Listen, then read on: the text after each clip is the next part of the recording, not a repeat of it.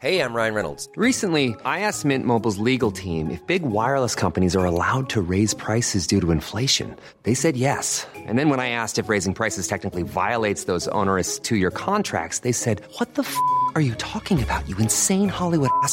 So to recap, we're cutting the price of Mint Unlimited from $30 a month to just $15 a month. Give it a try at mintmobile.com/switch. $45 up front for 3 months plus taxes and fees. Promo rate for new customers for limited time. Unlimited more than 40 gigabytes per month. Slows full terms at mintmobile.com. Join us today during the Jeep Celebration event. Right now, get 20% below MSRP for an average of $15,178 under MSRP on the purchase of a 2023 Jeep Grand Cherokee Overland 4xE or Summit 4xE. Not compatible with lease offers or with any other consumer incentive offers. $15,178 average based on 20% below average MSRP from all 2023 Grand Cherokee Overland 4xE and Summit 4xE models in dealer stock. Residency restrictions apply. Take retail delivery from dealer stock by 4/1. Jeep is a registered trademark.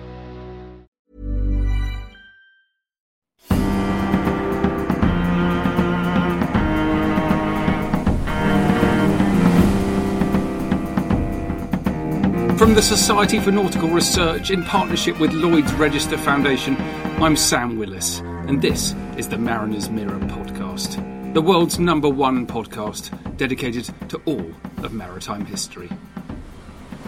Today's episode is a dedicated episode to the last entry of the logbook of the whaler the Swan of Hull. Those of you who are regular listeners will know that we have been reading extracts from her logbook at the start of each episode, just with the exception of the iconic ships episodes and the Great Sea Fights series. These readings come from a transcription of the logbook held in the archives of the Caird Library at the National Maritime Museum in London. The transcription was made especially for this podcast, and so you, the listeners, were the first ever to hear these words read aloud. That made this podcast itself a little piece of maritime history. We began her story in October, on exactly the same day that she became stuck in the ice off the west coast of Greenland in 1836, and we have followed it through to now, to the middle of April, which is when her logbook ends. The last we heard, they had just recovered their crew members from their failed attempt to secure help from land. Daniel Knight, one of the few men who survived the attempt to reach land, is seriously injured. It's been a truly terrible week, and they are being teased by ice breaking all around them, though their ship is still beset, and scurvy is now killing the crew fast. Wednesday, 12th of April. First part of this day commences with strong breezes, the ship drifting past another berg within 5 minutes' walk of us. Latter part light winds, the waves of water being skimmed over with bay ice. Thermometer 10 below zero. Daniel Knight's leg amputated this morning. Thursday, 13th of April. Light winds and clear weather, the ship being quite stationary. Middle and latter part light breezes, ship driving north. Our situation and prospects compel us to diminish our weekly allowance of bread half a pound, yet so blind were some of our men to their own interest that this prudent measure was regarded by them with dissatisfaction, and they had that stupidity and unthoughtfulness to ask for more. Daniel Knight, whose leg was amputated yesterday morning, is doing well, but the chance of saving the other is very little, the inflammation extending itself very fast. Latitude by observation 70 degrees by 12 north. Sunday, 17th of April. Strong breezes and fine clear weather, the ship drifting off to the westward. A great lane of water has broken out south of us, but the ice in which we are froze up is quite stationary. Latitude by observation 70 degrees by 13 north. Tuesday, 18th of April. Light breezes and fine clear weather. A 270-gallon shake cut up this day for fuel.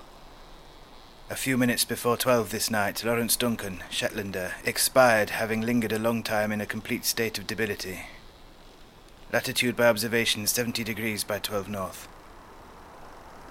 Wednesday, the 19th of April.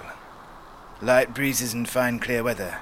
A 260-gallon shake, number 41, cut up for fuel. Average of thermometer 20 degrees. At 8 a.m, Daniel Knight's remaining leg was amputated, there being no chance of saving any part of the foot. This afternoon, James Jamerton, Shetlander, died in the last stage of scurvy. Thermometer 26. Thursday, 20th of April. Light winds and fine warm weather. At noon called all hands and interred our poor shipmates. Middle and latter parts fine weather. The carpenter employed in making a jib boom. A 260-gallon shake cut up for fuel. Friday the 21st of April. Light winds, fine weather, the ship driving north very slowly. This afternoon Robert Brady, seaman, died of scurvy, and such was the filthy state of his bedclothes that they were thrown overboard.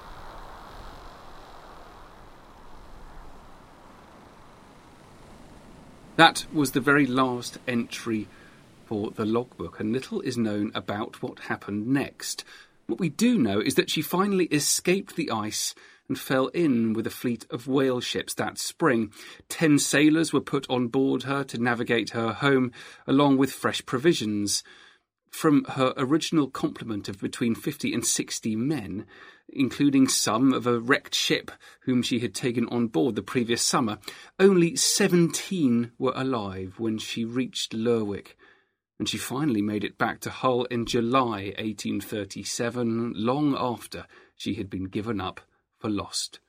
We know that some of the men actually held out until they sighted land and died only then. One sailor who heard of this wrote, "I knew 2 men of her crew very well. Smart fellows they were and good seamen, and they both died just within sight of home. I have sometimes wondered at it, and I never could well make it out. Why, after holding out so long, they gave in then? Perhaps hope kept them up, and then, when their desire was like to be fulfilled, it was too much for them, and they so weak." We're pleased to have finished reading this logbook, and will certainly bring you more historical sources over the coming weeks. Before we go, we've had some fascinating queries posted on our free forum. You can find it at snr.org.uk. That's the website of the Society for Nautical Research. From Kevin Stall, we've had this query about navigation.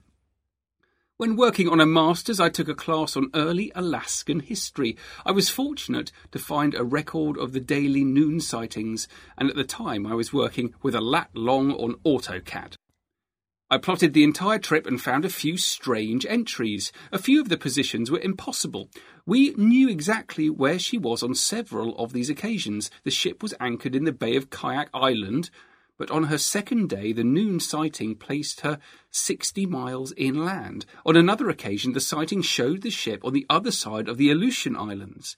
The ship, St. Peter, never went to the north of the Aleutians chain. I know that errors are common in sextant, but when the ship is anchored in the same bay for 3 days, and the second sighting shows them 60 miles inland, but the third one shows the correct location, why would a captain record such an obvious error? Does anyone have any ideas? That's an absolutely great question. I love that. Another from Jane Wickenden. I'm researching a surgeon in the Royal Navy on the West Africa Station between January and June 1845. How was his will deposited with his nephew's law firm in Adelaide, South Australia, in mid-May 1845? His service record does not indicate that he was ever on the Australian station. I'm assuming he wrote a new will when the news of his mother's death on the 11th of December 1844 reached him. I've read Brian Vale's article, The Post Office, the Admiralty and Letters to Sailors in the Napoleonic Wars. New South Wales and Tasmania were on the packet ship route by 1835, but not South Australia, as far as I can see. An interesting one there from Jane about post reaching Australia. And finally, a query from David Manley in response to our recent podcast episode on the various sinkings during the Falklands War. David writes, and this is just in part, as someone with deep interest in the Falklands campaign for 40 years and in a professional capacity for over 30, I was keen to see what Paul had uncovered through his extensive use of freedom of information requests, and I was not disappointed. It is an excellent piece of work. The chapter on the loss of Sheffield was of particular interest. I was pleased to see reference to the MOD paper that re-evaluated the loss of Sheffield, but surprised to see the re-evaluation result that the Exocet warhead most likely did detonate as being in doubt. Now, David goes on to conclude, with the benefit of modern verified and validated analysis codes coupled with trials and operational evidence that was not available to the Board of Inquiry at the time, a very strong case supported by technical peer review was made that the exocet that hit Sheffield did indeed detonate as designed. And indeed, that is now the line that is briefed in the Royal Navy's Command Warfare course and the Ministry of Defence's various survivability courses to designers and planners in the MOD and UK industry. Well, fascinating stuff there. Do please also enjoy everything else we have to offer on the Society for Nautical Research's website at snr.org.uk, including over a century of articles from the Mariner's Mirror Journal. Do please find us on social media. Please follow us. Please leave a review on iTunes. It makes a huge difference to the popularity of the podcast. But best of all, please do join the Society for Nautical Research, and your subscription fee will go towards publishing the latest and the most important maritime history and towards helping to preserve our maritime heritage.